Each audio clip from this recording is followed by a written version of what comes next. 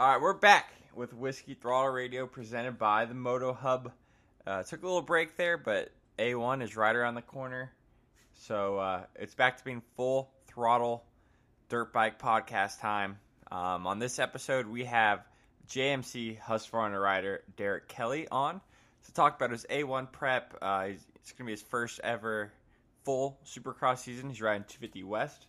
So we talked to him about that. Like I said, the prep going in, kind of his background in the sport. Also on the show is Jeff Crutcher. We've had him on before. He's the man behind many brands. So we talked to him about that. His newest one is Gimmick Coffee. Really good coffee. If you guys are some coffee drinkers out there, make sure to check that out. And he talks about how he came up with the brand and all that. Also, Muff Mufflers, Over the Bars podcast, Rip and Ruts, the graphic stuff. He does it all, and we also talk a little 450 Supercross preview. Unfortunately, he had to go, so we couldn't really finish our conversation, but we get some good talk in there. And obviously, Jeff's just a real interesting dude, super smart, so really good insight he's got there.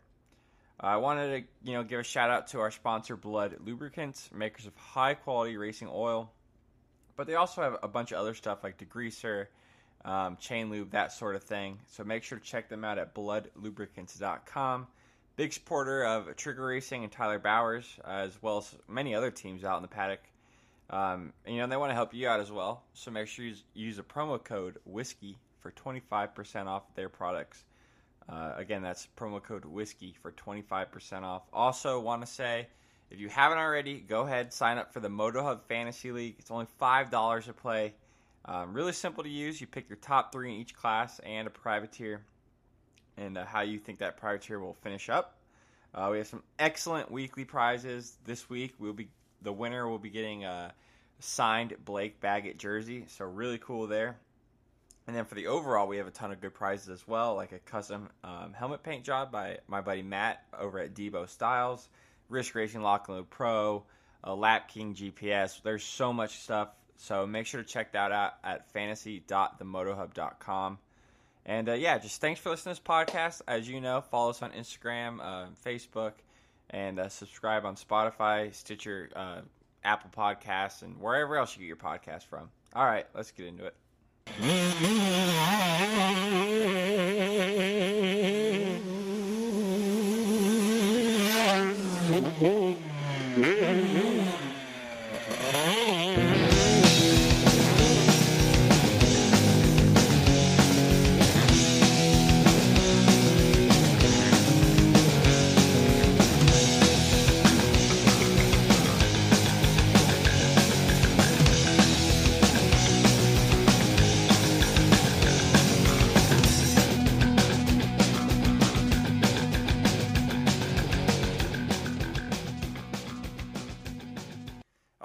On the line with me right now is a rider for the JMC Husqvarna team. It's Derek Kelly. What's going on, man? How's it going, man? Doing good. I'm excited. I'll tell you that. A1 about a week away. I'm sure you're pumped too. No, yeah, I mean it's been a long time coming. We actually got a pretty good head start on it, and been training since basically the end of the motocross season. So I mean it's been a good run. I just can't wait to get out there. Yeah. It was cool to see that you picked up that ride with the JMC Husky team. How did that whole deal come about, and how long have you been actually riding the Husky? I'm super grateful. I mean, those guys definitely hooked me up. I wouldn't really have anything for next year if it weren't for them. But I mean, my dad is good friends with the owner of the team, Joel Mischka.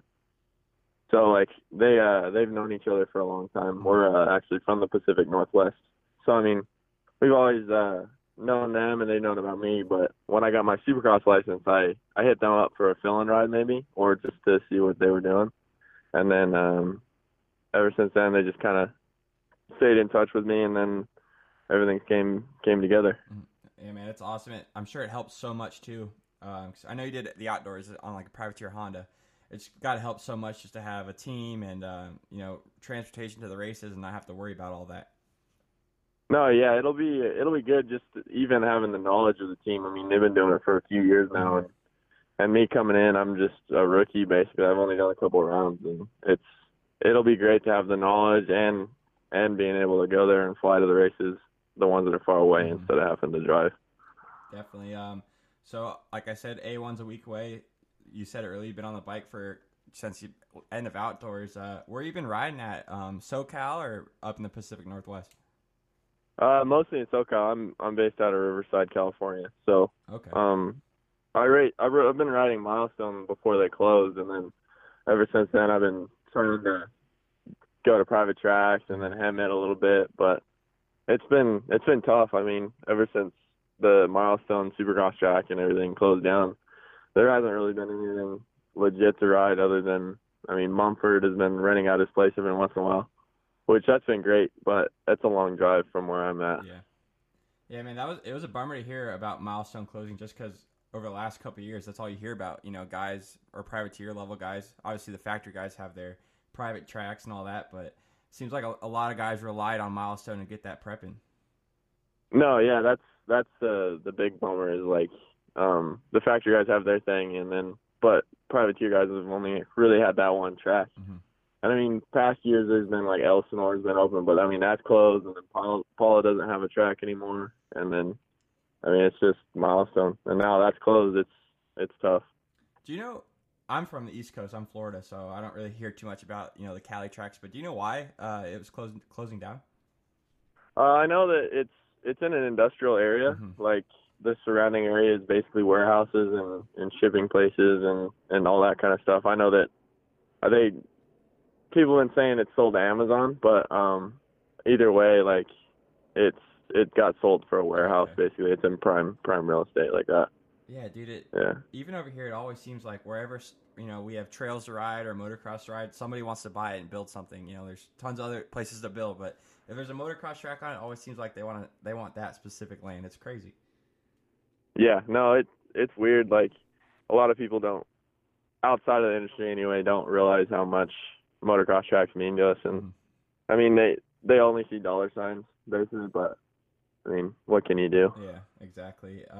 So this is gonna be your first full Supercross season. So how much time other than this off season have you had on a Supercross track, or is it kind of just something new that you wanted to try? Well, basically, I've dabbled in a little bit. Like I've always raced amateur motocross and Amarillos and all that stuff throughout my whole younger life. Since I my first time on Amarillos was 9, and then I've been doing amateur nationals and all that stuff ever since. But in 2017, like the end of 2016, I tried to do arena cross. Mm-hmm. So that was actually my first time on Supercross. Okay. But I ended up getting hurt pretty bad and taking off the whole 2017 season. And then I took it back up at the beginning of 2018 and did a couple of arena crosses, and then that was the first year that the futures were out. So basically just only a handful of times before this year have I ridden Supercross. Okay. I know I remember seeing you last year. I think was it Denver? I think I know I saw you. You were close to making that main, and I think you had a crash, but it seems like the speed's there for sure. No, yeah, I came into earlier this year trying to get my license and both licenses actually. So I did the amateur Supercross, and I'm getting it in Houston, and then basically the next weekend was Denver. Okay. So I was on a Supercross track 4 times before that. So I mean, I was super stoked to even get in there into the night show and then be contending for the main. But you know how it goes, like not having that experience and knowing how hard you can push close to the tough blocks, and then you know how it goes. It's tough, but you live and you learn on that kind of stuff. Yeah, it's definitely just a learning experience. Like obviously you're not the first Supercross rookie to clip a tough block or go down. So it seems like Exactly. just the more you're out there, the more you're going to learn. The main reason I wanted to have you on is because I'm an off-road guy myself, and I saw that you were off-road.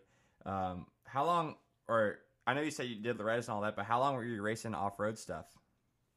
Yeah, so I actually, after I took off the 2017 for an injury, I came back at the end of 2017, like November.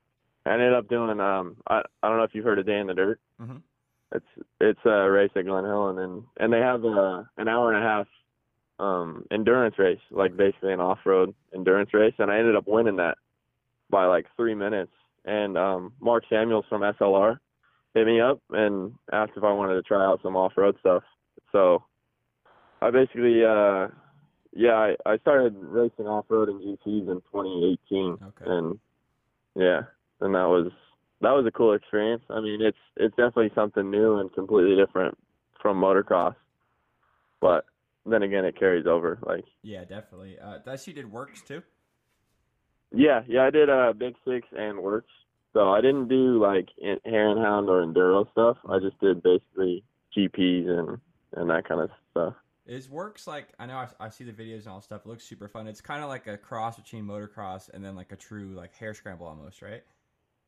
Right. It's both basically Big Six and Works are kind of the same thing. Works is a little bit more rough and a little more enduro, I guess, like hair scramble style. Like it's it's basically like a 10-minute loop, 8 to 12 minute loop, Okay. and then you do that for an hour and a half. But this year it's been 2 hours. Oh, okay. So yeah, yeah, it's tough. I mean, you're basically racing for 2 hours straight, flat out, like, and Um, those guys don't slow down at all. yeah, I'm sure that helped you out a ton in the outdoors, huh?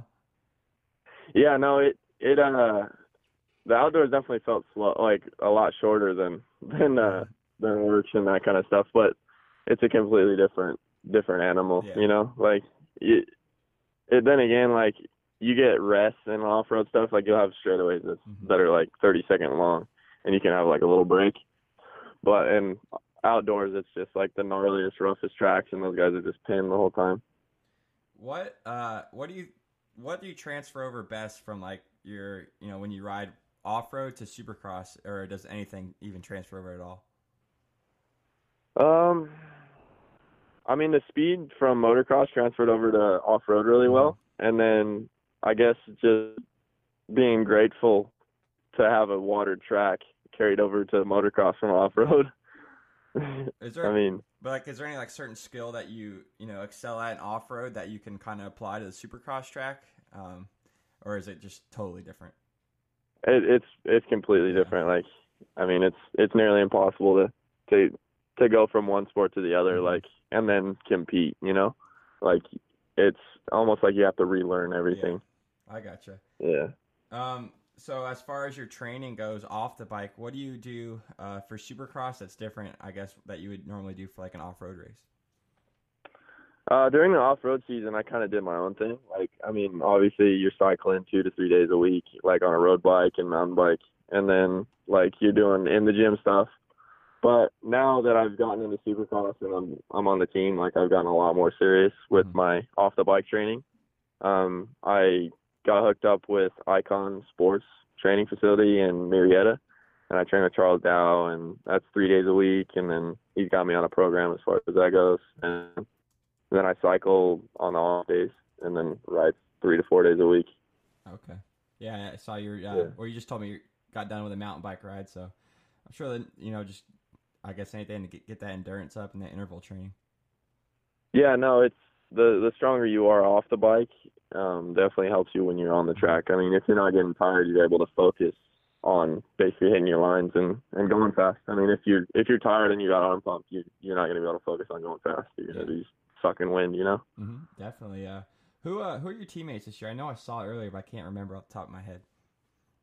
We got Carson Brown and Okay. then Martin Costello. I gotcha. Yeah, dude, Costello was riding really good last year. It was really cool to see, and obviously Carson Brown. Those pit bike videos are insane. Yeah, no, Martin rips, and he's been doing it for a couple of years, and he's had a top 10, I think, before. And no, he rips, and it's good to learn from him. And then obviously Carson Brown rips and knows how to ride a bike like crazy good. But yeah, I'm super stoked to be on the team with them. You ride with them often, or are they based somewhere else? Carson's been up in Seattle or like Washington area quite a bit, so I haven't ridden with him but a couple times. But Martin's in my area, and I try to ride with him as much as I can. Yeah, I'm sure that helps a ton. Just riding with fast riders, learning, or not so much faster, but someone who's experienced. Has been racing Supercross for a couple years now, and you can just pick up those little things. It seems like. Definitely, yeah. You almost got to be a sponge when you're coming into it as a rookie. You kind of got to learn from everybody and get as much knowledge as you can. Definitely. Let's switch it up here. Let's talk about your outdoor season a bit. So you did 5 rounds, just outside the points, and 2 of them Are you happy with the way it came out, or are you kind of bummed? I mean, obviously you want to do better, but I was happy with my speed through the beginning of the motos, like early parts, and I mean coming into Hangtown, it was kind of a scramble getting everything ready. Bike setup was an issue, and it was just tough coming in, not having the knowledge or anything as far as like the nationals, how that goes. But I mean, I ended up making every single round, and then most of the rounds I was battling inside the top 15, top 20. It's just like not having the endurance and I guess experience to hold back in the beginning a little bit, and then to be able to carry the last 5 to 10 minutes is where you make your money, you know? Yeah, exactly. Like you said, man, it's all experience. First year is just all about learning. Are you planning on doing the outdoors again in 2020? Yeah, I'm planning on doing outdoors. I'm mostly focused on the Supercross season right now. That's my main goal, is to make main events this year. And then we'll see how it comes, whether I'm going to do 450 class or 250 class for next year. Okay. Yeah. Awesome, man. Let's take it way back. How did you first get started on dirt bikes? That's a classic question. My dad always rode back in the day. I'm from Boise, Idaho, so he used to do trails and a little bit of high desert riding up in Boise area. And then when I turned like 5 or so, he got me a 50, and then I learned on that. And then up until like 6, 7, I got a 65, and then did a little bit of off-road, actually, hare and hound stuff. And I killed it in that for, the class that I was in. And somebody said to go check out a motocross track, and then the rest is history as far as that goes. Yep. Just I asked that question to everyone I have on here, and it's pretty similar answer. Yeah, my dad's next thing you know, I was hooked. So exactly. No, you have to have a parent or somebody in it to get you into it for sure. Yeah, I think one of the cooler stories though, I had Henry Miller on. He said he lived by Millville, and they went and watched it one day, and he wanted a dirt bike, and next thing you know, he was out there at Loretta's and stuff, which is pretty crazy as well. Yeah, no, Henry rips. So let's talk about this upcoming Supercross season. What are your goals? What are you going to be happy with? Oh, everybody's goals are high. For me, I'd like to make every main event would be crazy. But obviously, I feel like I have the speed for top 5. Or not top 5, but like top 10. Like if I ride at my potential. But I'll definitely be happy if I get a few motos inside the top 12 or whatever. I feel like I have the potential as far as that goes. Yeah, and sounds like you're training right and stuff like that. You're gonna have the endurance and stuff like that. And just seeing the little bit that I saw last year in Supercross, the speed's definitely there. So it's definitely possible, man. And you're on a good equipment. I heard those Husky 250s rip. No, the equipment from the JNC squad is just top notch. I've never ridden a bike as good as the one I've had, and it's only a practice bike. I can't wait till I get the race bike at the beginning of next week. Yeah, man, I'm looking forward to watching you race for sure. And thank you so much for giving me your time today and doing this interview. Yeah, thank you, man. I appreciate you having me on. This is my first time being on a podcast, and it's been great. Awesome, man. Before I let you go, who do you want to thank for getting you out there? I have to thank my mom and my dad and my grandparents for supporting me through thick and thin as far as that goes. You don't always appreciate them the most, but they're the ones that support you the most. And then I got to thank JNC and Fly and Dunlop and everybody that supports their whole team. I'm still learning them all, but hopefully by the end of the year I'll have them all pegged. Awesome, man. And then I got to thank my trainer. I got one more. I got to thank my trainer, MX University, and Charles Dow for my con. Awesome, man. Well, best of luck next weekend. We'll be rooting for you, and best of luck training this week. All right, thanks, Kurt. Have a good one. See ya.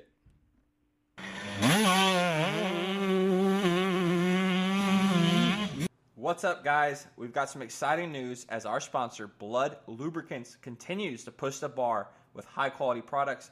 In addition to their already outstanding racing oil, they've added fork and shock fluid, gear oil, chain lube, kick-ass degreaser, detailer, and pre-race spray.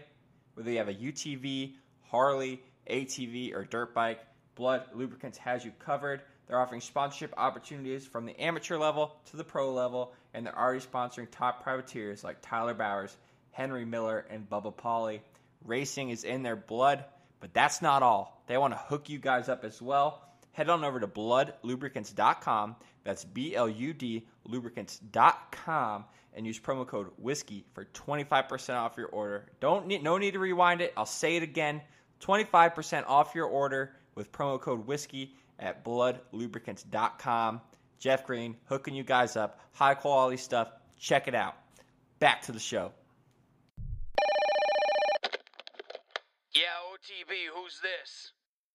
All right, on the line with me right now is the man behind Gimmick Coffee, Muff Mufflers, Rippin' Ruts, and I'm just going to go ahead and say it, Jeff.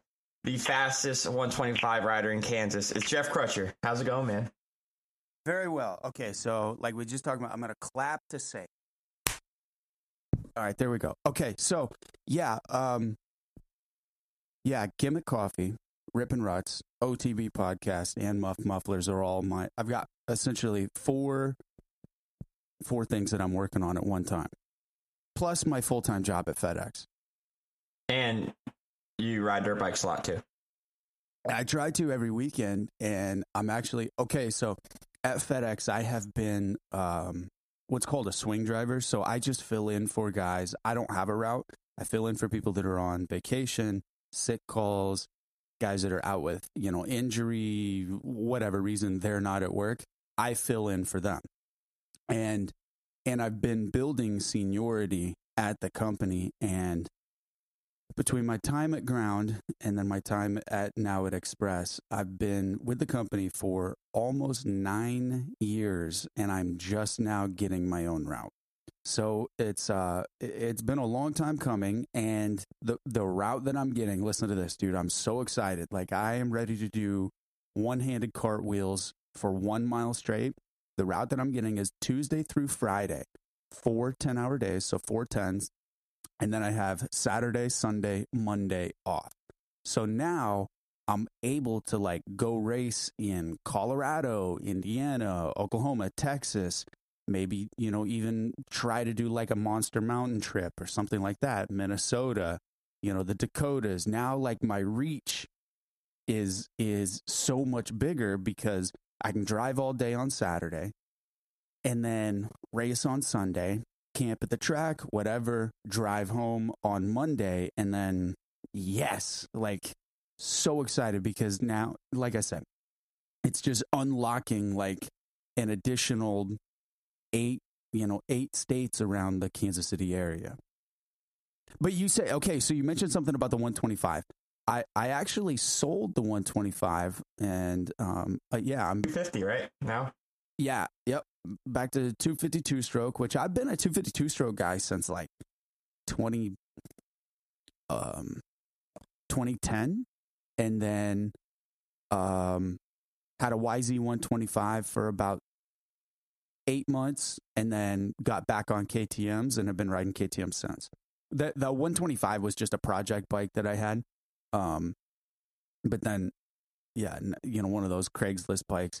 I actually did it instead of doing it. Everybody. It seems like all these guys on Instagram are buying these $1,000 motorcycles and then sinking $5,000 into it, mostly cosmetic appearance. And then I was like, no, I'm going to do it the exact opposite. I'm only buying stuff off of eBay and the clearance rack on every retailer or every online retailer. And the only thing that I really spent money on was getting the suspension done on it. And I had Pro Action do the suspension on it because it was Race Tech now that I think about it. Anyway, yeah. So I had that bike and I bought it for $1,200. I put $1,200 in it and then I sold it for $3,200. Yeah.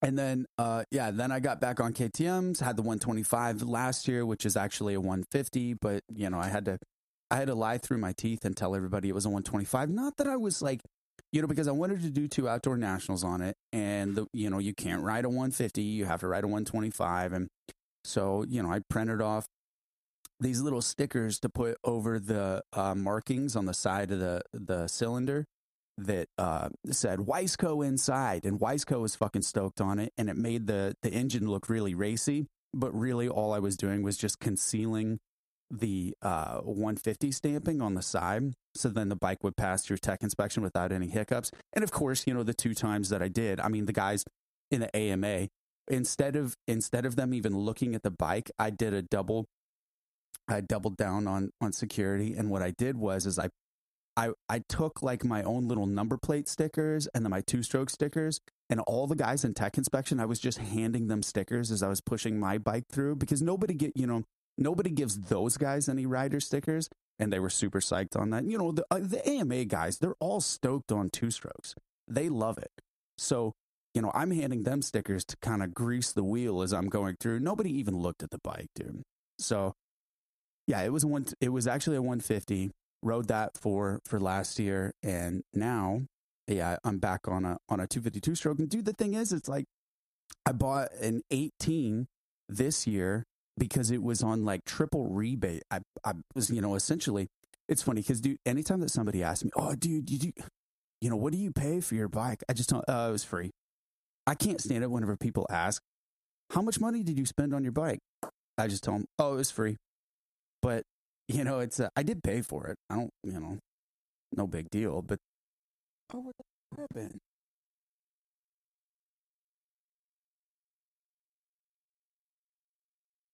Hey, bud. Yo, sorry about that. No worries, it happens. All good, baby. Hold on 1 second. I had to restart my browser, so let me pull up the Supercross results from last year real quick. Okay, I'll finish what I was saying. Anyway, so I got a rebate on my bike, and it was I was like, do I buy a 2020 for the price of a brand new bike, or do I buy an 18 for like a triple rebate? And that's what I ended up doing. So yeah, hardcore 2-stroke guy. That's what I'm known for. I've been riding 2-strokes since 1995. And, I did have a period of time where I was exclusively 4-strokes, but I hated it. Honestly, I really those bikes drove me to quit racing, and I did quit for a while. And then I started riding, other people's bikes and farting around on 2-strokes. And I was like, dude, this is it. This is my thing. Now you're off-road guy since you do that GP. So well, the thing is I've been doing that GP for since like 2013. I think was the first one that I did, and it just kind of this last year I was like, okay, I'm ready to get good at these. What was the format for that one? Just 2 hours. It was 2 hour hare scramble race. Yeah, they call it a Grand Prix, but it's really it's really just a glorified hare scramble. It's in Kansas? No, it's in Arkansas. Oh, okay. I was gonna say when I drove through Kansas, I didn't see one tree, so I didn't know how you guys got a hare scramble. Well, there's a lot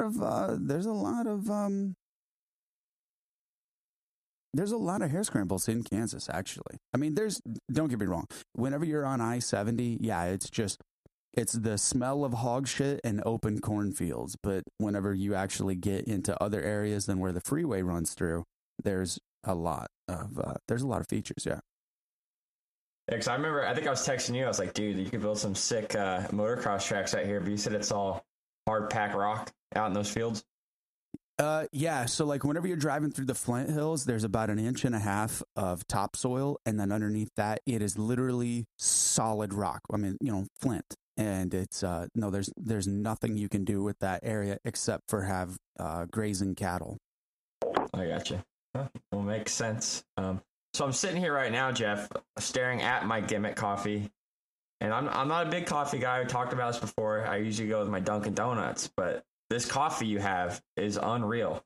Talk about Gimmick. How'd you come up with that? Okay, so the coffee idea was, I felt like, it's been a long time coming, because for so long I have felt like I am getting ripped off somehow. I didn't know how, and I didn't know, what my beef was with coffee, because, dude, Straight up, I am a coffee guy. I didn't used to be, like most people that drink coffee, you start out hating it, and then you get into a situation where you're forced to drink it, and then, you learn to love it. It's kind of a Stockholm syndrome. And the same exact thing happened with me. I was on tour with a band, and I had some long drives to make because I was the merch guy, and merch guy also doubles as van and trailer guy.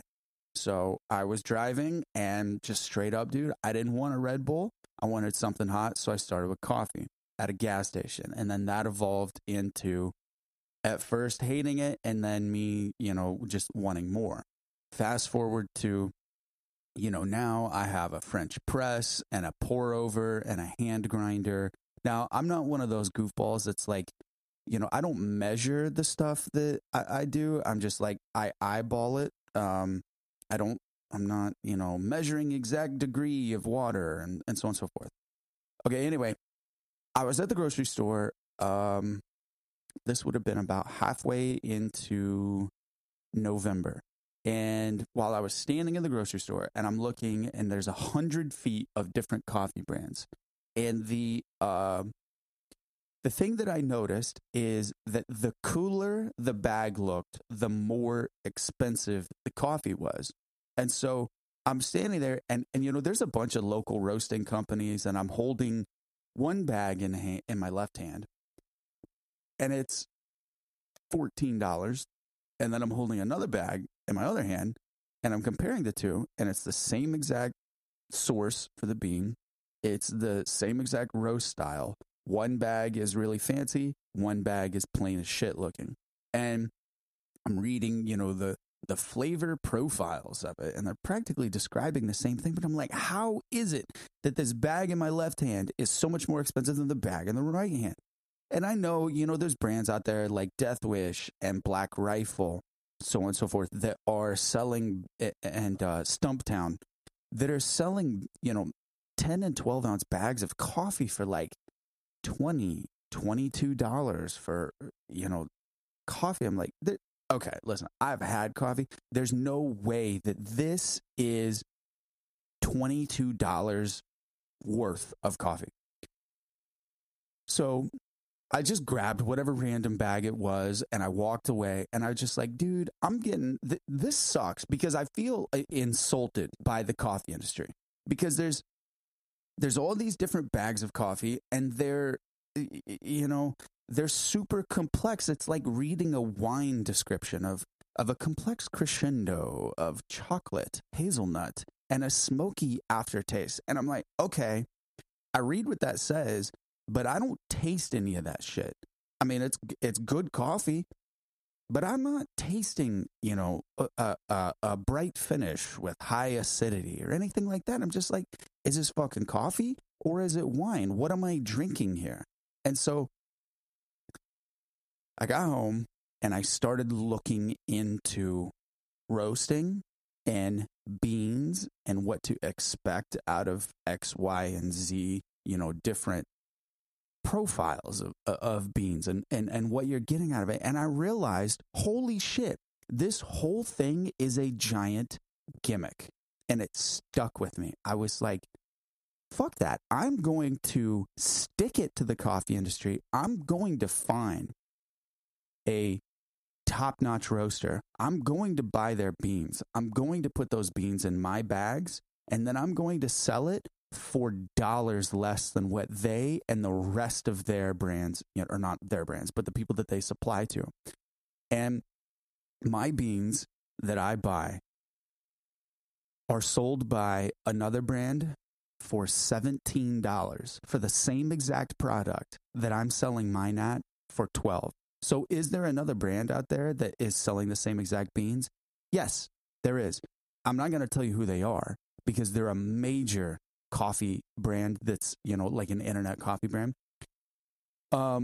So I'm selling super quality product at $5 to $10 less per bag from some of these other designer brands. Now, that's where the anti-bullshit coffee moniker comes in.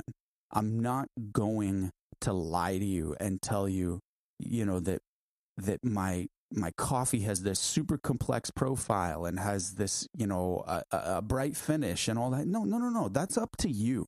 Like, you taste the coffee how you taste it. It's the same way how, like, listen, I like chocolate chip cookie dough ice cream, but the next guy may not. Okay. Taste is up to the individual. I'm not going to tell you this has a smoky aftertaste and this has, notes of chocolate and there's a low acidity finish or something like that. No, that is up to you to determine. Do you like it? Yes. Great. Close the book. There's no more that needs to be said, because how you interpret the flavor and how I interpret the flavor could be very two different things. One of my buddies was drinking my coffee and he's like, dude, I swear to God, I taste chocolate in this. I'm like, I don't, but that's awesome that you do, because chocolate's delicious. So, and that's the thing is like, okay, I'm not in this to make $1 billion. I'm in this to give great coffee to people that refuse to pay extortionist prices for delicious coffee. That's kind of part of this whole trick that the coffee industry has pulled. Everyone is getting hoodwinked into thinking, if I want great coffee, I have to pay an arm and a leg for a bag that's only going to last me a week and a half. Well, that's where I come in. I'm coming in to disrupt that. I refuse to pay exorbitant prices for something that's, great quality whenever, I'm making a profit off of the bags that I sell. I'm not making, $18 profit like some of these other brands, but I am making a profit. So there's, I'm just tired of being lied to by the coffee industry. Okay, and then obviously, like, as anyone that, if you don't know the brand, it's you can find it on Instagram, Gimmick ABC, which is short for Anti-Bullshit Coffee. Now, whenever you look at it, everything is black and yellow, maybe a little bit of gray. It looks like something that would be a part of a Caterpillar dozer, or, found in the back of a work truck, or, on a job site, or just something that is, really lasts forever and ironclad, something that, there's no, okay, like whenever you have a good tool, like a T-handle or, a concrete saw or something like that, it doesn't have to be super fancy looking. You just know it works great, and I'm going to use this every day. Well, I took that same approach whenever I was designing the brand image for Gimmick. That's why it's the official coffee of hard work, because I want people that are hard workers to identify with the brand and see black, yellow, strength, here to get shit done, and go home and be done with my job. Okay, so that's Gimmick Coffee. One of my taglines is going to power you into and through your hard day. All right. So that's, I'm not here to have like a super fancy, wispy hipster approach to coffee. No, I don't have time for that shit. Nobody has, the people that are drinking Gimmick are hard workers. They wake up, they brew their coffee, they go to work, they get the job done, and they come home. This is the coffee for that type of person. Okay, you're a hard worker? Great. Here's your shit. Now, if you have time to waste and you have, money burning a hole in your pocket, by all means, log on to Stumptown and buy $30 coffee. That's, we're not in the same boat together. So that's where I'm at with Gimmick. Now, right now, listen, retail coffee sales are just the beginning. Where I really want to go with this is to do event coffee sales. So like, have like a trailer that I can brew coffee in every morning and go to motocross races, barbecue events, offices, like office parks, job sites, anywhere that there is people coming and going in the morning. I'm going to have live brewed coffee right there. Delicious, hot, and cheap too. I'm not going to charge like $6 for a cup of coffee. You can go to Starbucks if that's what you want. You can get ripped off by somebody, with a brand name coffee shop. Go do that. Or you can stop by the Gimmick Coffee trailer and get hooked the fuck up. Cheap price, great coffee, and of course, the most important part, caffeine. That's what you're gonna get. Yeah, that's smart too. Like how you said with the trailer, because I think a lot of people like don't have time. Sometimes like hard workers don't have time in the morning to like stop at Starbucks or wherever and grab a coffee or brew coffee. Like you go to them, and that's a pretty smart business mindset, I think. I mean, what I'm trying to do is cut the smoke and mirrors out of the coffee industry and connect with the people that don't have time to screw with that. Because I mean, it's like you said, you're not a big coffee guy, and there's a lot of people out there that are not big coffee guys or coffee girls, but they want coffee, but they just don't want to participate in this aloofness, hipstery pretend world of like having an experience with coffee. Listen, coffee doesn't give me an experience. Coffee gives me the energy to wake up and get my shit done for the day. And that's what I want to get out of my coffee. And that's what I want to supply to the people that are buying the brand. Listen, I'm not here to take you on some magical experience to make, think of like Folgers commercials. Folgers is terrible coffee, but they have a great marketing strategy, where it's always like super good looking people waking up in the morning and, oh, mom's making coffee, and then you run downstairs and enjoy a cup with the family. Listen, Folgers' whole thing is like, A, it's bad, but B, this is the coffee you drink whenever you're with your family and it's waking up. And, the best part of waking up is Folgers in your cup. Great. Yeah, that's a lie, but I don't have time for that. Like, I'm not standing around and, putting on a fuzzy, cozy sweater and then going on and, fucking off for 3 hours before I go to my sales job or whatever it is that people in Folgers commercials do. Those are the same people that are on those home buyer shows where it's like, I am a beekeeper and my wife is a underwater basket weaver and we have a budget of $3.5 million. Those are the type of people that drink. Yeah, that's not me. I'm here for the blue collar, hardworking American. I don't care, dude. I don't care if you work at a salon. I don't care if you work as a concrete pouring guy. I don't care if you are a registered nurse. I don't care if you are sales guy, finance, office, legal, retail, construction, logistics. Name a trade. Guess what? I got the shit for you. You a hard worker? Great. Check it out. And again, like it's an affordable price. $12 for 12 ounces. That breaks down to 33 cents a cup. So whenever you go to Starbucks and you're spending $5 on a coffee and you're sitting there in line and you think that you're getting great coffee, whenever it's just overburned, overcooked, hot trash, but you get the little logo on the cup. Great, that's fine. I'm not here for you. I'm here to give you 33 cents per 8 ounce delicious coffee. It is delicious too. Like I said, I usually stick to Dunkin' Donuts, and every time I stray away, I don't really like it. But this gimmick stuff's good. I got the dark roast though. What's the difference between dark and medium or regular? Okay, so dark roast is like the founding father of gimmick coffee. I personally, I'm a dark roast kind of guy. I like really strong, bold coffee. Now, the thing about a dark roast bean is that it doesn't have the same caffeine content as what a medium roast or a light roast coffee does. The less time you roast it, the more caffeine stays in the bean. Now, is it measurable, the difference? Yes. Is it noticeable? It depends person to person. The same thing with like alcohol content. One guy can drink 5 beers and be fine. One guy can drink 1 beer and be drunk. It's the same thing with caffeine and how your body processes it. So obviously, like, I know that there are people that do not dig dark roast coffee. That's great. Guess what? I have a program for you. I have a medium roast coffee program that I'm calling Go Ahead. And it is your go ahead license to experience more with coffee. The coffee is going to be a 12 bag limited edition every cycle of coffee. So what I'm going to do is I'm going to buy 10 pounds of coffee because I have a great roasting supplier.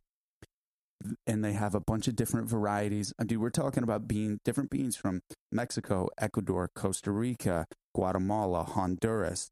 I can even go African and get Ethiopian. I can get Indonesian. I can get, name a place where coffee's grown. I can find a bean from there. So it's like, instead of being super trendy and saying, it's like a passport or, something fancy like that. No, listen, it's your go ahead. All right.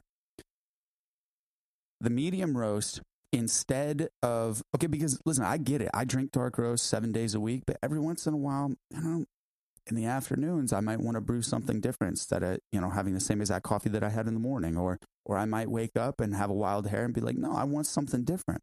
I have the coffee just for you if you like a little variety. So here's how the medium roast program works. I buy 10 pounds of coffee. I then separate that into 12 bags. Those 12 bags, whenever they sell out, on to the next roast. Okay, I'm not going to reorder the same exact roast. I'm going to order something different. Now, the thing about this is you may fall in love with one of my medium roasts. Sorry, Jack. We're moving on to the next one, dude. We need some variety. We need a little bit of spice in life. We need, something different. That's where the medium roast comes in. The dark roast is going to stay the exact same South American blend, dark roast, organic, fair trade coffee that it is. The medium roast is going to have a lot of variety. And like I said, every 12 bags, every 10 pounds, we're moving on to the next one. If you want to order that, order it. If you don't, that's fine. Stick with your dark roast. And then whenever you're ready for something new, go ahead and purchase a medium roast. And the thing is, like, I'm always going to advertise where the bean is from. I'm not going to get the same thing with the dark roast. It's still anti-bullshit coffee. I'm not going to give you a bunch of fancy descriptions or whatever. Hey, it's a new roast. It's going to be different from the last one. Let's move on. Try that. Do you like it? Yes. Great. Looking forward to the next roast. And then but again, you have your baseline coffee. You got that dark roast to wake you up every morning, or, however it is you want to do it. Because, dude, typically, if I'm at home and I don't have shit going on, if I'm not going racing or anything like that, I'm brewing coffee twice a day. I got my AM coffee and I got my my PM coffee. So it's it's all up to the drinker. What do you want to get out of your coffee? Do you want variety? Great. Then I'm going to give you variety. So right now I have 3 bags of coffee left, period. I'm waiting on brand new. I'm ordering brand new bags with a new, it's going to have a new decal on the front of it. It's going to be a much better looking bag. Main problem with the bags that I have now, after I ship them, they're a bitch to get to stand up straight, because whenever they lay down in the USPS packs, it kind of turns it into this big football looking thing. And then you have to turn it upside down, shake it, and then flip it over, fold the thing on there, and slam it down on the counter for it to stand up straight. Now, I know that that's a problem. It's just that I had to have bags. I had to order from, the supplier that I did, and they didn't offer a box style flat bottom pouch. Well, I found a new supplier with a good equivalent price, and that's what I'm getting. So now we're going to have bags with a flat bottom that you don't have to slam down on the counter for it to stand up straight any longer. So I've kind of had a fire sale on the old bags, and I still have 3 left, but I'm sure they'll be sold by the time that, this podcast is aired. I did a sale on those and got the old bags. And when I say old, by the way, it's not even like, these bags are not even shit. My stuff is roasted practically every other week. So like the coffee that you're drinking, I'm trying to think of when you ordered it and when you got it, it would have been like 2 weeks ago. Yeah. Okay. So that stuff would have been roasted 4 days before it showed up at your house. So I'm ordering small quantities of coffee. So then we have, then we're all drinking really, really fresh coffee. Yep. Because, dude, whenever you go to the grocery store and you buy coffee out of the aisle, there is no telling how old that shit is, dude. It could be in stock Like it could have been bagged 3 months ago, and it does make a difference. So, again, small batches, small quantities, fresher coffee that way. I'm all about creating a better experience for the coffee consumer without all the extra price tags that come along with it. And also, I want to say, with the medium, the limited edition coffees, I'm not going to pull some hipster trick on you. And because it's limited edition, it means that it's worth more. Some might say that. I don't think it is. It cost me the same amount to buy the beans. So the beans are going to stay at the same price, $12 a bag. And until, unless my wholesale prices go up where, from my supplier, then it's going to stay $12 a bag.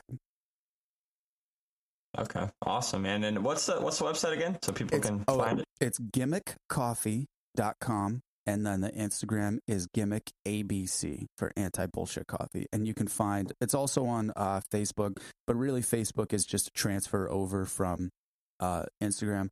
If you go onto my website, you can create a little profile and subscribe to the blog, which I try to update regularly, and then enter your email, and then I will send out emails about once every 15 days or so with just information about what's going on with the brand and my thoughts on what I have coming up and little tips on brewing, etc. So yeah, go to gimmickcoffee.com, sign up for the newsletter, and you might even get a little special deal. I'm as Gimmick, I am super psyched to give coffee away to a couple people for the fantasy league. I do not like giving shit away just cuz I like giving shit away to people that earn it. You know what I mean? So this is like the perfect, to me, this is the perfect cross branding and promotional operation for me, because I love fantasy leagues. I have not played in one for a long time because, previously the old MotoHub Fantasy League was a little bit out of my price point because I don't take it super seriously. Or some of the other guys do the same thing, 20, 30, $50. I'm like, no, $5 is the perfect price point. I'm going to give you my $5. I'm going to submit my picks and maybe I'll win. If I don't, hey, I'm out $5. If I do, then I'm winning a lot of free shit. That's really cool. So I think what you did with the MotoHub since you've taken it over has been killer. Well, I appreciate that. And then your other brand is also donating some stuff. Yeah. Muff Mufflers. Yeah. That's right. My favorite That's brand. right. Muff Mufflers. How'd you come up with that? I love the brand. I love just the style of it. And obviously I love it. Yeah. Okay, so here's the deal with Muff Mufflers. It was kind of the same premise as Gimmick, where I was like, dude, I'm getting fucked by all these pipe companies, and I'm not going to put, the FMF logo on my bike just because they're giving me 30% off. Now that's an arbitrary example, and I haven't had a deal with FMF for a long time.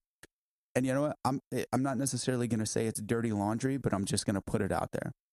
In 2018, Bill's Pipes sent me a pipe and a silencer to do a couple outdoor nationals with, and I really appreciated it. And whenever I called them and talked to them, I was referred to them by Brent Rouse, no, actually Antonovich referred me to them, and Anton, made a call, said, hey, we need to get Crutcher a pipe and silencer. He's the only guy on a 252 stroke that's doing more than one round, and so they did. And I talked to the dude there about, what's the guy's name? Brandon. We talked, hey dude, I'm super psyched about this. I really appreciate it. I used to run Bills back in the day whenever I had RM80s. So it's really exciting for me to get back to that, back to the deal. He's like, oh yeah, man, we'll keep you on the program forever. And, just keep riding, and, we'll send you pipes and silencers as you need them. And so then it came time for me to, reorder. I had I had my pipe. I smashed it up real bad. I got in a big wreck at a race, and and I had to put the stalker back on. And then I called him and went to voicemail, called him, nothing. Called the shop, couldn't, the guy refused to take my call. And then I talked to another dude there, and he's like, yeah, I don't know if he had something worked out with Brandon or what, but, he's a little busy right now. And then I just realized, I'm getting cool guy. Like, yeah, I guess they wanted to help me or something for one time. They just felt like, sure, we'll give you a pipe and a silencer. I was kind of chapped about that because then I'm like, okay, well, fuck you guys. I'll go buy Pro Circuit. But then after I did, I was like, at the same time, the same exact thing happened with PC. A couple years ago, I was in communication with their dude. I can't even remember the guy's name that was running the rider support program. And he sent me, I sent him an email with all my information. And then he responded and was like, hey, we're going to draw up a contract with X, Y, and Z. We're going to give you free product. I was like, fuck yeah, dude, this is awesome. Like, I love PC. I think that they're the king of performance whenever it comes to two-stroke pipes. And then I got a contract from them. Okay, this is the weirdest thing. The guy sent me a contract, and it had like a $750 parts allowance. And then everything after that was 65% off. So I get it, and then I sign it,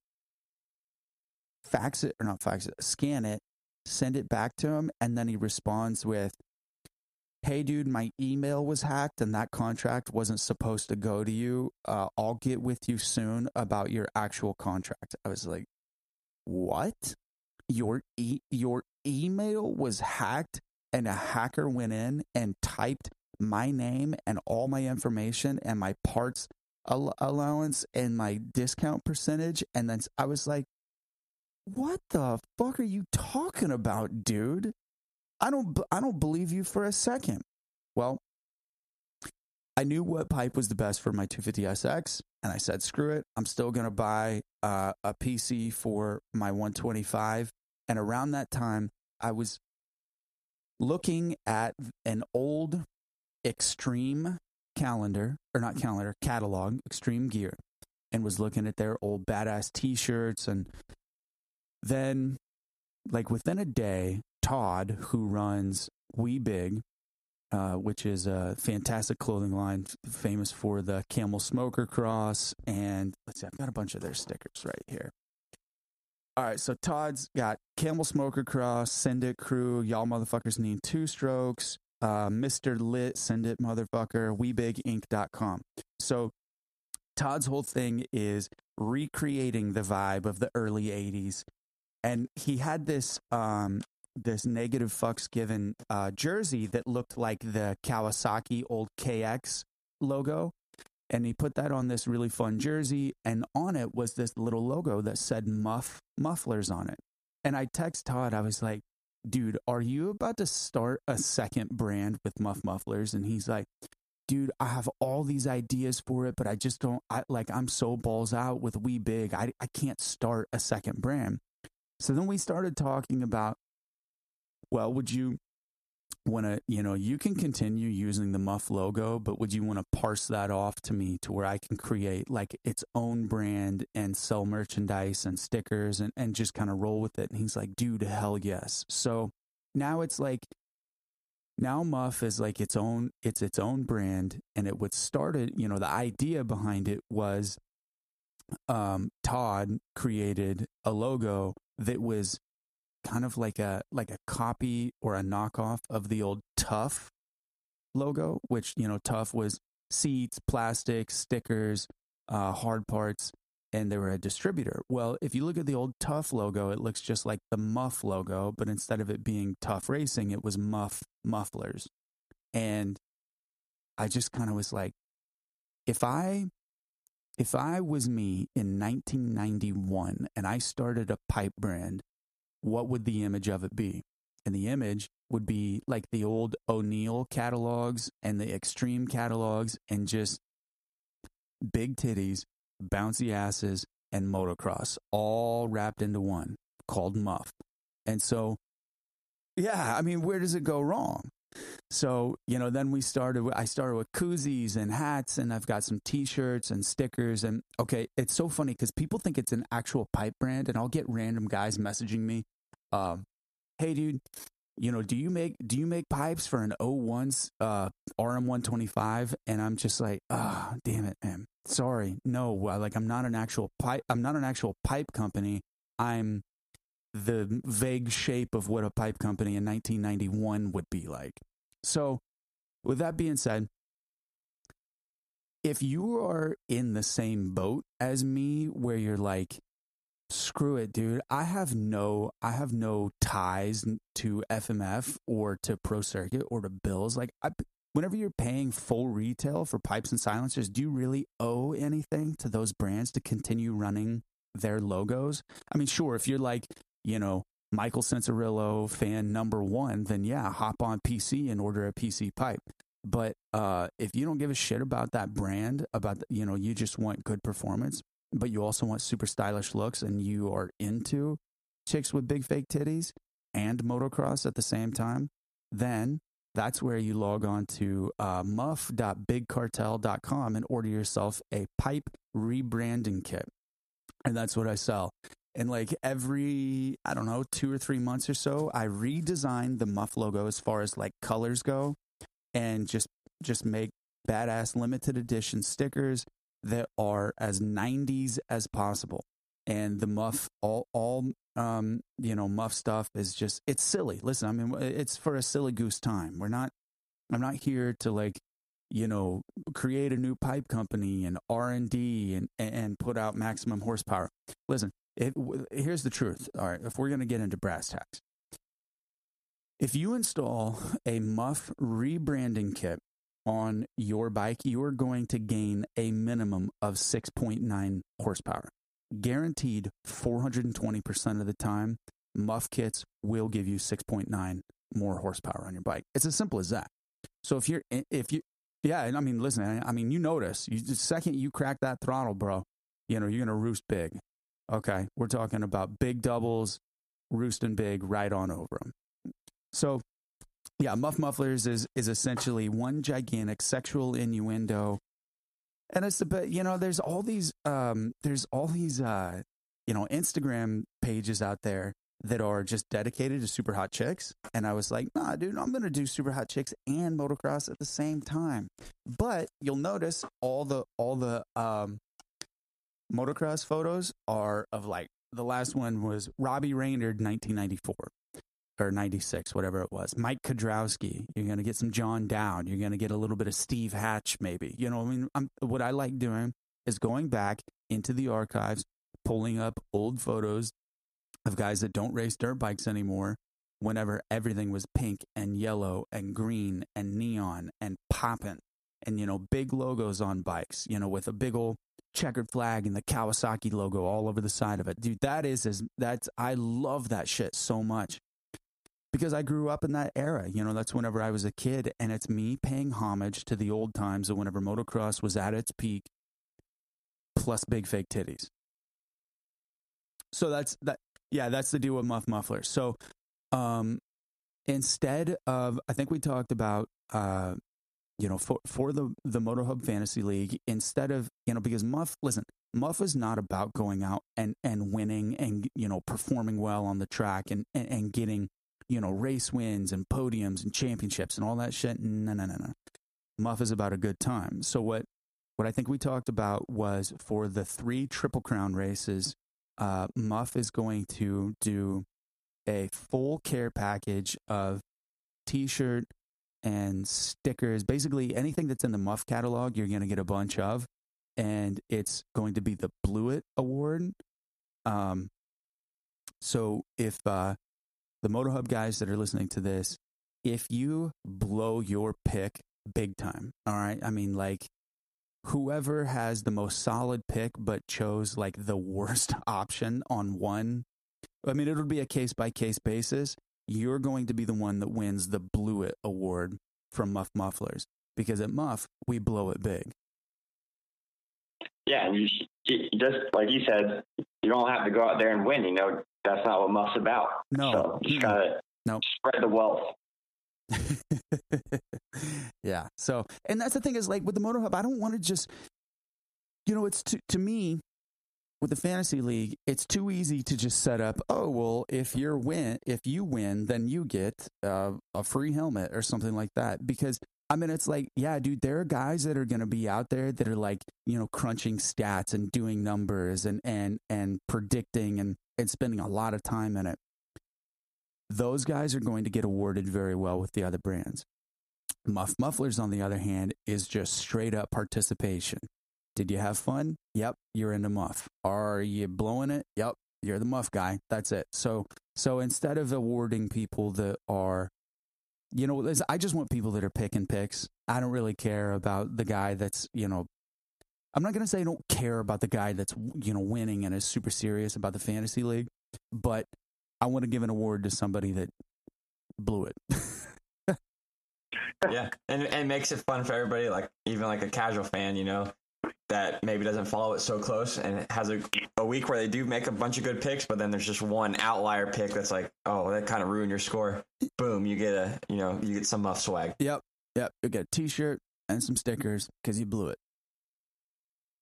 Dude, I can't tell you how many people come up to me at my bike, like when I'm on the line at my races, and ask me like what the pipe is and stuff like that. Like obviously we have to run spark arresters, and when I go through tech, I see them like look at it funny, like I've never seen this kind of pipe before because it's got the big old muff sticker on it. It's pretty funny. That's awesome, dude. And that's the best part is it's like you get this. It's kind of a little head turner, We're like, oh man, I've never heard of mufflers before, and then whenever you refer them to, check out their Instagram, and then they pull it up, and it's just like, boom, damn, I'm into this. Exactly. Damn, I'm into this. That's all I say is just go look them up on Instagram. That's all I say. So with my muff sticker right next to my Kelly Kapowski on my number plate, it's just like the perfect combo. Okay, full disclosure.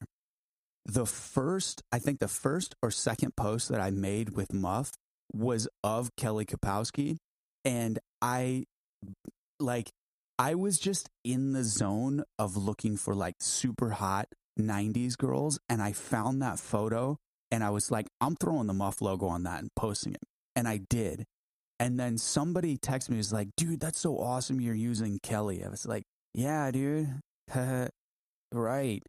And like, it didn't even dawn on me, because that was a little bit, the whole Saved by the Bell thing was a little bit before me. Like I'm just a hair too young to really have been super into it.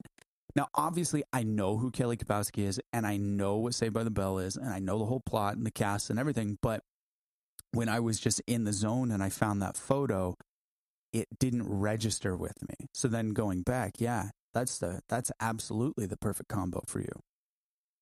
Yeah, definitely, man. And like I said, it's muff.mufflers on Instagram, right? Yes. Everyone should just, if you're listening right now, pause it or just go on your phone right now and check them out on Instagram, or check you out on Instagram. Yep. Muff.mufflers, yeah. And prepare to enjoy. And also, like, straight up, dude, I post some shit on there that is like how I've gotten shadow banned twice, but I've never been outright, account disabled.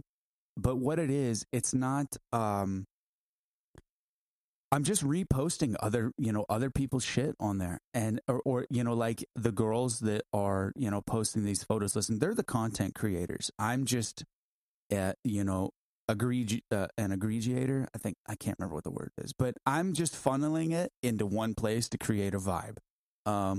They're the ones that are content creating. At the same time, honestly, I don't feel bad about not giving them credit, because it's like, how much credit do these girls that are taking butt photos really need, And there's so anyway, what happened is the Instagram algorithm would pick up and think that there was nudity in the photos, and then they would shadow ban me. And then I'd have to plead my case to them. Dude, getting unshadow banned from Instagram is so hard. Like, it takes so much extra work to keep, to get back to where people can find you. So if in the event that I do get shadow banned again, You have to type in the whole name, muff.mufflers. If you don't finish the whole name, you'll get a bunch of other weird shit with similar letters in it. But unless you finish the whole name, so like if you're searching, for Muff and you just type in Muff and it doesn't pop up immediately, check that out. You have to type it all in. But yeah, it's only one F also. It's MUF. Just like Tough Racing was only one F, Tough TUF. All right. Definitely. And last time I had you on, we talked about Rippin' Ruts, obviously the graphics company. I guess your first company. Mm-hmm.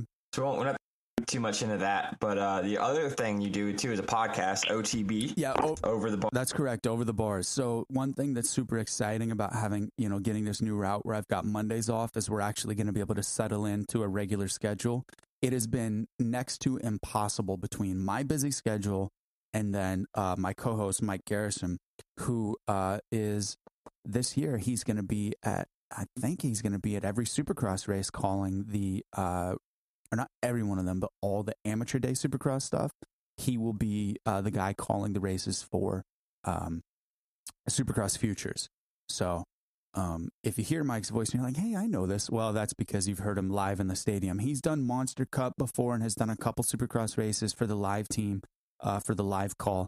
But Mike literally has the golden voice, and he's like the best, silliest, most fun guy to hang out with, and we have a really good time just shooting the shit about anything. And then it happens to be a motocross podcast. So this last episode I had Cheyenne Harmon on. He was talking about how he went from being a nobody in Texas riding borrowed bikes to now he's number 118 Supercross racer, flying all over the world racing Supercross, and he's a really good dude. That's a pretty interesting listen. So we try to cover everything, give some privateer exposure, just talk about the old days, talk about the current days, my racing. My buddy Scott, he comes on pretty regularly. Scott was on semi-permanently for about a year because he had a really bad shoulder injury. And now he's back full time to coaching and riding. So it's even harder to have a third man for us to all get together. So now we slim back down to 2 men. Monday nights, we're going to be putting out more regular content. It's over.the.bars on Instagram, OTB podcast, I think on Facebook. You can just type in Over the Bars podcast into Google and it'll pop up. And dude, we're on Spotify, iTunes, Stitcher, Last.fm, Overcast, Undercast, Leftcast, Rightcast, whatever it is, doesn't matter. Wherever you can get a podcast from, you're on there. That's exactly right. Yeah, we're on all podcasting platforms. You just type in Over the Bars podcast and it'll pop up. And I think that we have 65 episodes to date, and that's this will be the third, maybe fourth year that we're going into the podcast.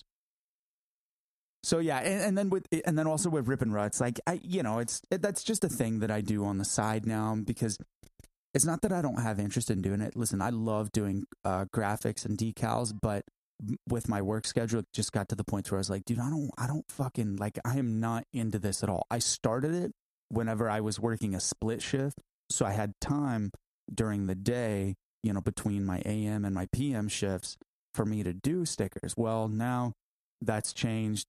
And, I just don't really have the time to focus on it. It's something I love doing, and I love helping guys out, doing really cool stickers, etc. But, it's just kind of a case by case request only. That I'm not really advertising that I'm doing stickers anymore.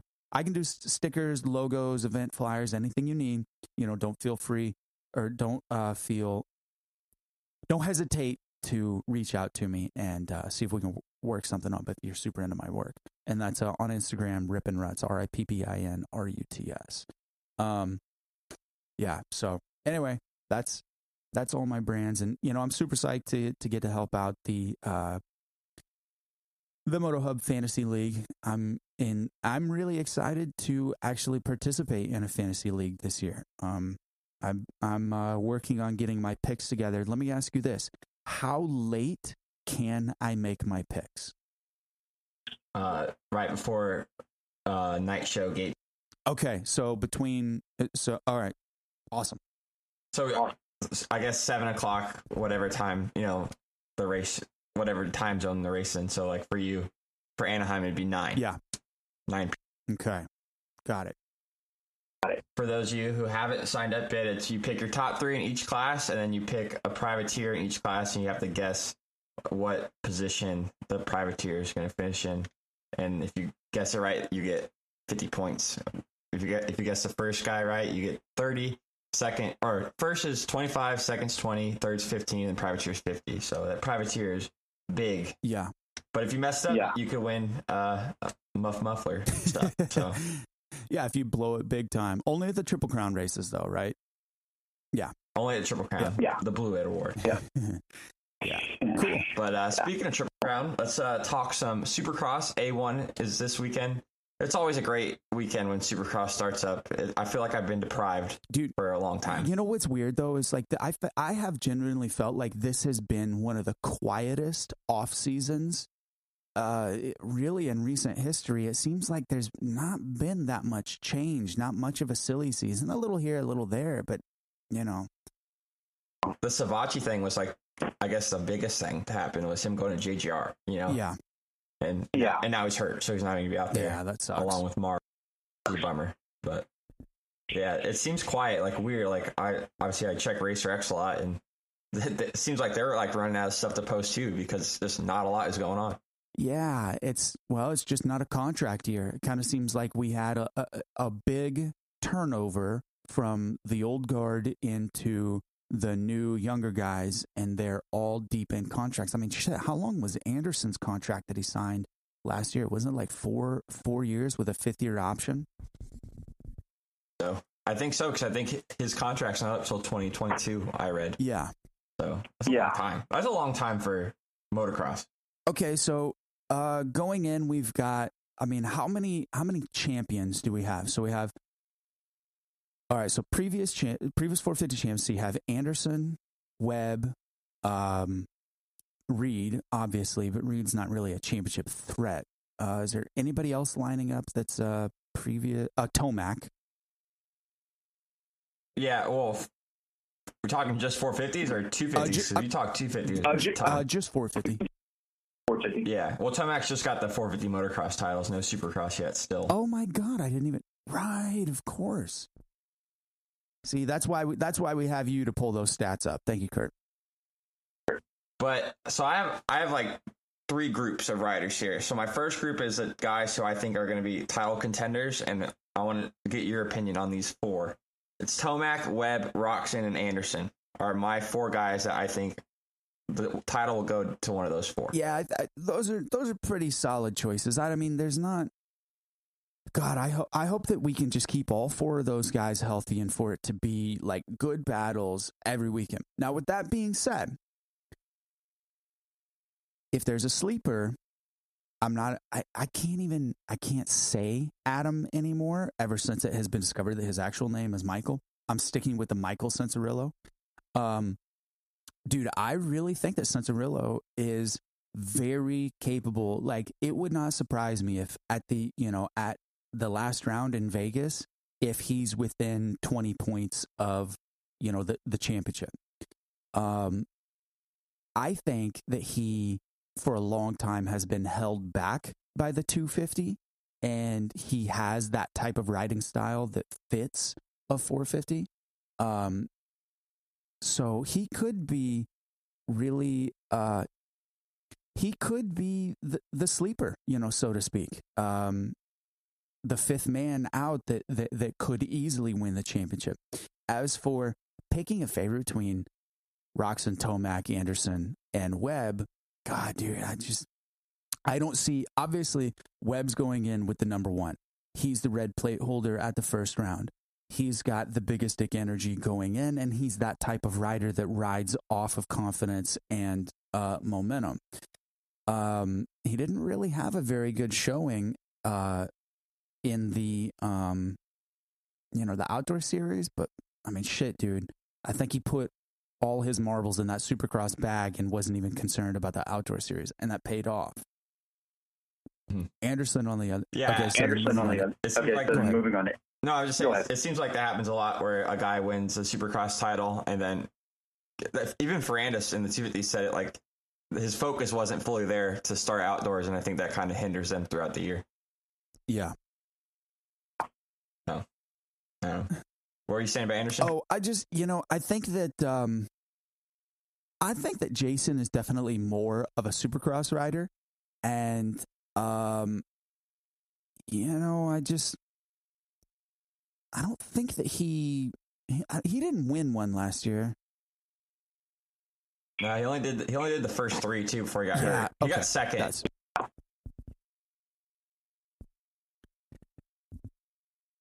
Yeah, the question is, can he show up with the same amount of intensity that he did in 2018 and produce another championship winning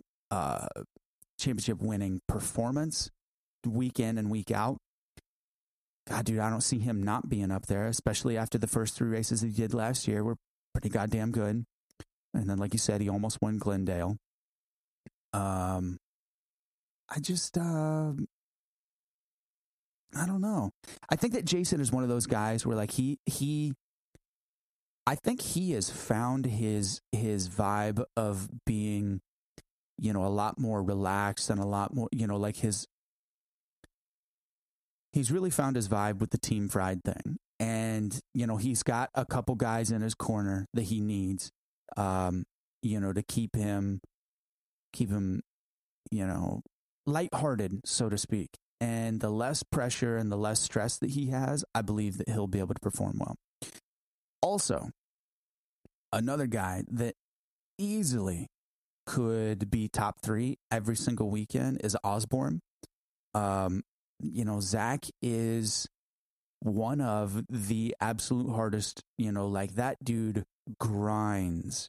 So when he shows up at A1, Osborne's going to be thinking that he put in more work than everybody else. Let's see. Barsha won, Anaheim won last year, correct? Because it was a mutter. That's right. Yeah, I even predicted on my podcast. I said Barsha's going to win tonight, and he did. And I got nothing for it. So obviously, I need to be participating in a fantasy league. Yeah, Osborne's another one. I have him and AC kind of in like that second group where they're going to be on the podium a ton. Probably win a race here or there, and maybe sneak into that first group, because I think Osborne, I've kind of put him a little bit above AC only because, one, it's his second year in the 450 class. He's a little bit older. I guess I don't want to say he's more mature, but I don't know, he's more experienced, I guess, on the bigger stage. And I don't know, I still feel like AC is going to get in like that zone where he starts to push too hard and then wash out the front end, like we've seen him do so many times in the 250 class. Yeah, I think that may have been just a syndrome of riding a 250, though. Him maybe not gelling with the bike the exact way that he wanted to, because he definitely seems, in my opinion, to really be a torque rider as opposed to where, like, Villopoto he rode the bike further up on the RPM than what, AC does. And, whenever you're trying to ride a 250 in the torque, it's going to do squirrely things like that. So yeah, perhaps the 450 will suit him far better. I mean, he looked damn good at Monster Cup, so there's no denying that. He looked really good. Then Roczen, God, dude, can he, I mean, I know he won a race last year, right? No, he didn't. He hasn't won a Supercross race since he won outdoors, but he didn't win Supercross. He didn't win Supercross since the arm thing. Got it. Okay. Can he, I think he can come back and win. I think that he could definitely win races, championship. He's a championship caliber rider. I can see him, from knowing him personally, I can see him easily putting, the W every night in his back pocket and trying to collect that championship bonus at the end of the year. Whereas like Eli, it's a race, the series is only as long as the main is every night. Where Kenny, is more of a championship distance, like a marathon runner as opposed to a sprinter. Also, I just got to thinking, dude, if there's anybody that can pull like the hat, or not a hat trick, but like a magic trick, pull the rabbit out of the hat, I genuinely think Malcolm Stewart could easily just flash of brilliance, win one race or two races this year. Oh, for sure. Obviously the speed is there. It's a consistency that he's kind of never had, I guess. But it seems like, obviously, last year getting hurt, like pretty much the beginning, I think he would have won A1 if he didn't go down. Yeah. It seems like his program's better than ever. I'm really interested to see if he can make it through the whole season and how he ends up. And it would definitely not surprise me if he wins a race. Okay, now, obviously, shifting gears to the exact opposite end of the spectrum, are you privy to the Bernard Kerr situation? Yeah. Do you? Okay. Is he going to qualify for the night show? I don't know. I mean, it's hard. It's so hard to tell. Like I'm not gonna lie, he looks pretty good in all his videos and stuff.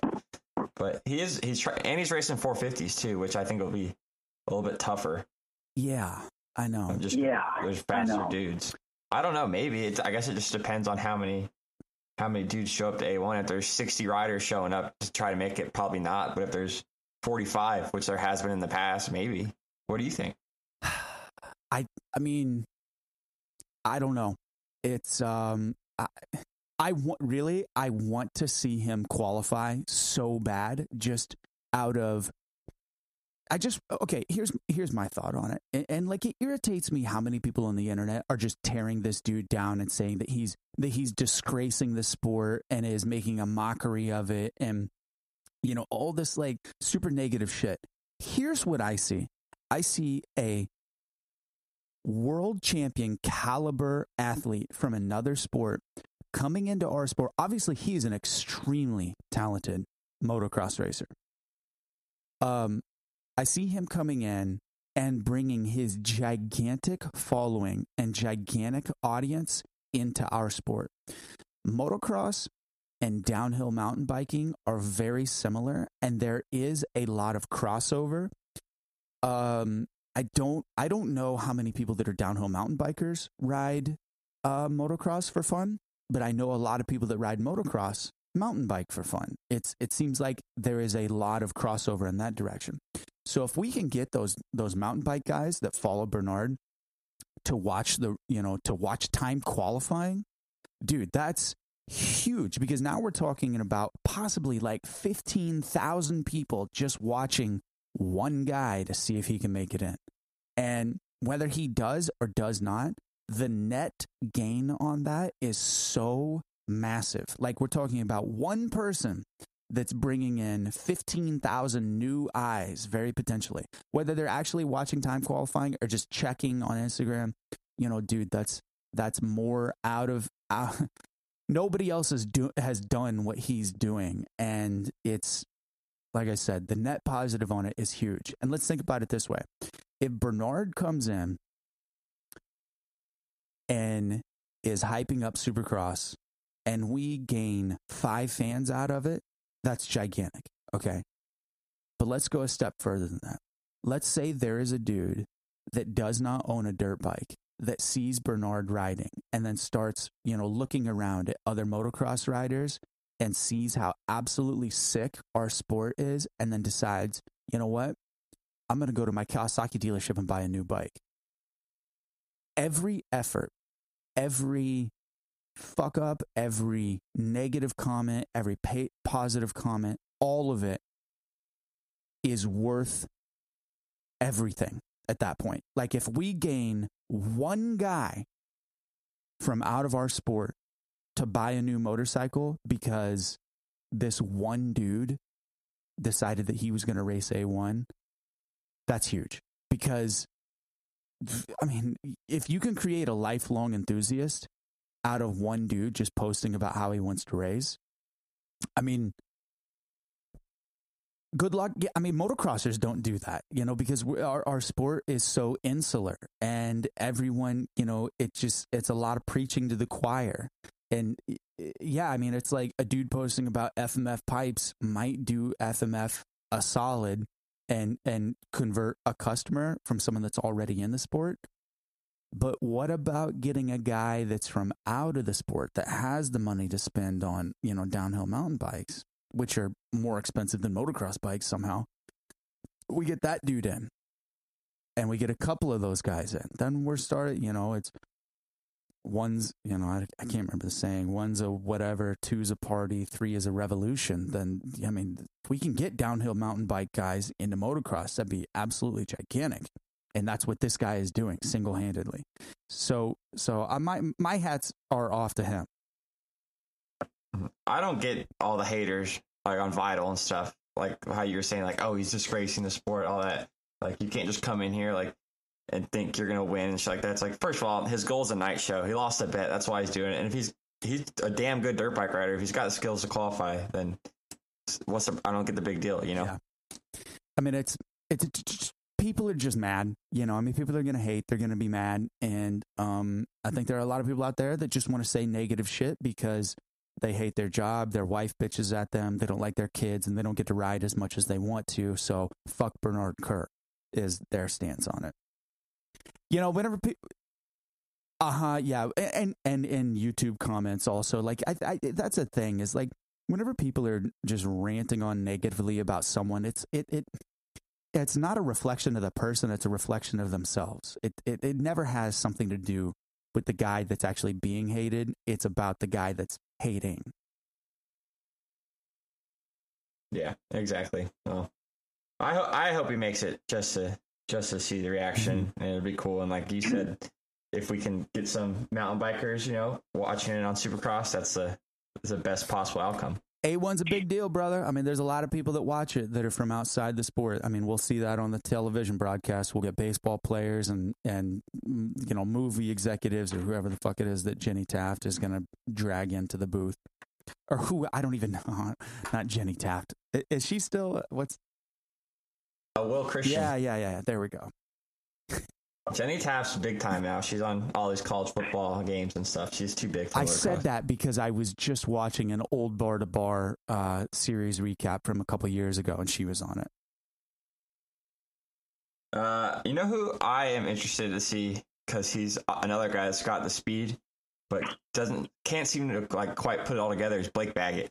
Dude, he won his first race last year, and I kind of thought he was gonna like contend and maybe win some more, but it never really happened for him. Yeah, Baggett's one of those guys. I think he's just a careerman racer that got lucky. And listen, no doubt about it. He's a fantastic motorcycle rider. Do I consider him a championship winner or a championship contender? Not necessarily. But then again, we could be proven wrong entirely. Who knows? The guy could pull something out of his hat and just be like, hey, by the way, I'm here to win this shit. And he goes out and beats everybody every weekend. Very capable of doing that. I just think that from meeting him and watching him ride, I think he's just out there to make a career, not necessarily win every race. I gotcha.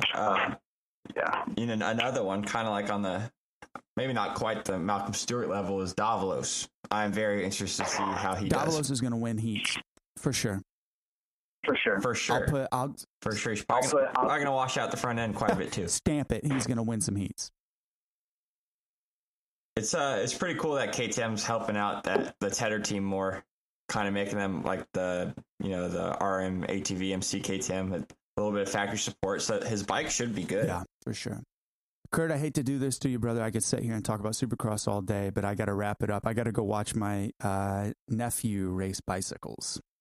Bicycles. All right, well, wish him luck, and thank you for your time today, bud. Yeah, brother, no problem. Anything, any last questions or anything like that you want to before I get off here? No, I think we're good. Right on, dude. I think we're all set. Fuck yeah, I'm excited for this season. I'm stoked that you have claimed the MotoHub Fantasy League and MotoHub, and that you're, bringing it back, and that we're doing it at a very affordable price. And I'm looking forward to kicking some ass on the Fantasy League this year. Sure. Yeah, man. You enjoy the rest of your day, bud. Alrighty, bye bye.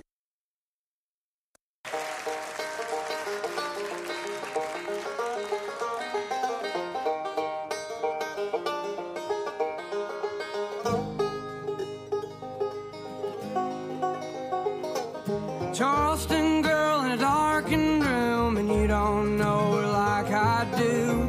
We took the fire escape to her room and got stone raging blind. Left my money in the trusting hands of them old Steel Brothers and Thrash Grass Band. One day I'm gonna drive up there and give them half my mind. I don't know if it's the wine or the coke that makes her sound like her jaw is broke. She's working hard to make some sense, but she ain't got a dime. I wish to God that I could help her out. I wish I knew what she was talking about. I wish to God that I could get away, but I'm way too drunk to drive.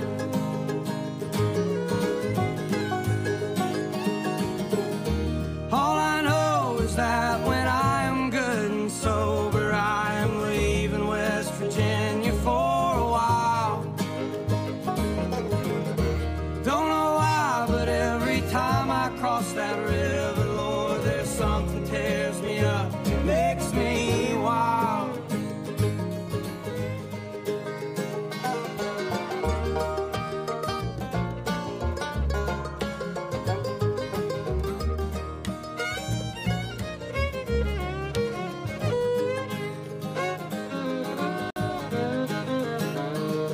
Charleston girl with raven hair, bloodshot eyes and skin so fair. I believe if I could find my keys, I'd try to drive away. I never planned to leave so soon. I didn't know that he was sweet on you. Go ahead and take her, 'cause she ain't worth the time.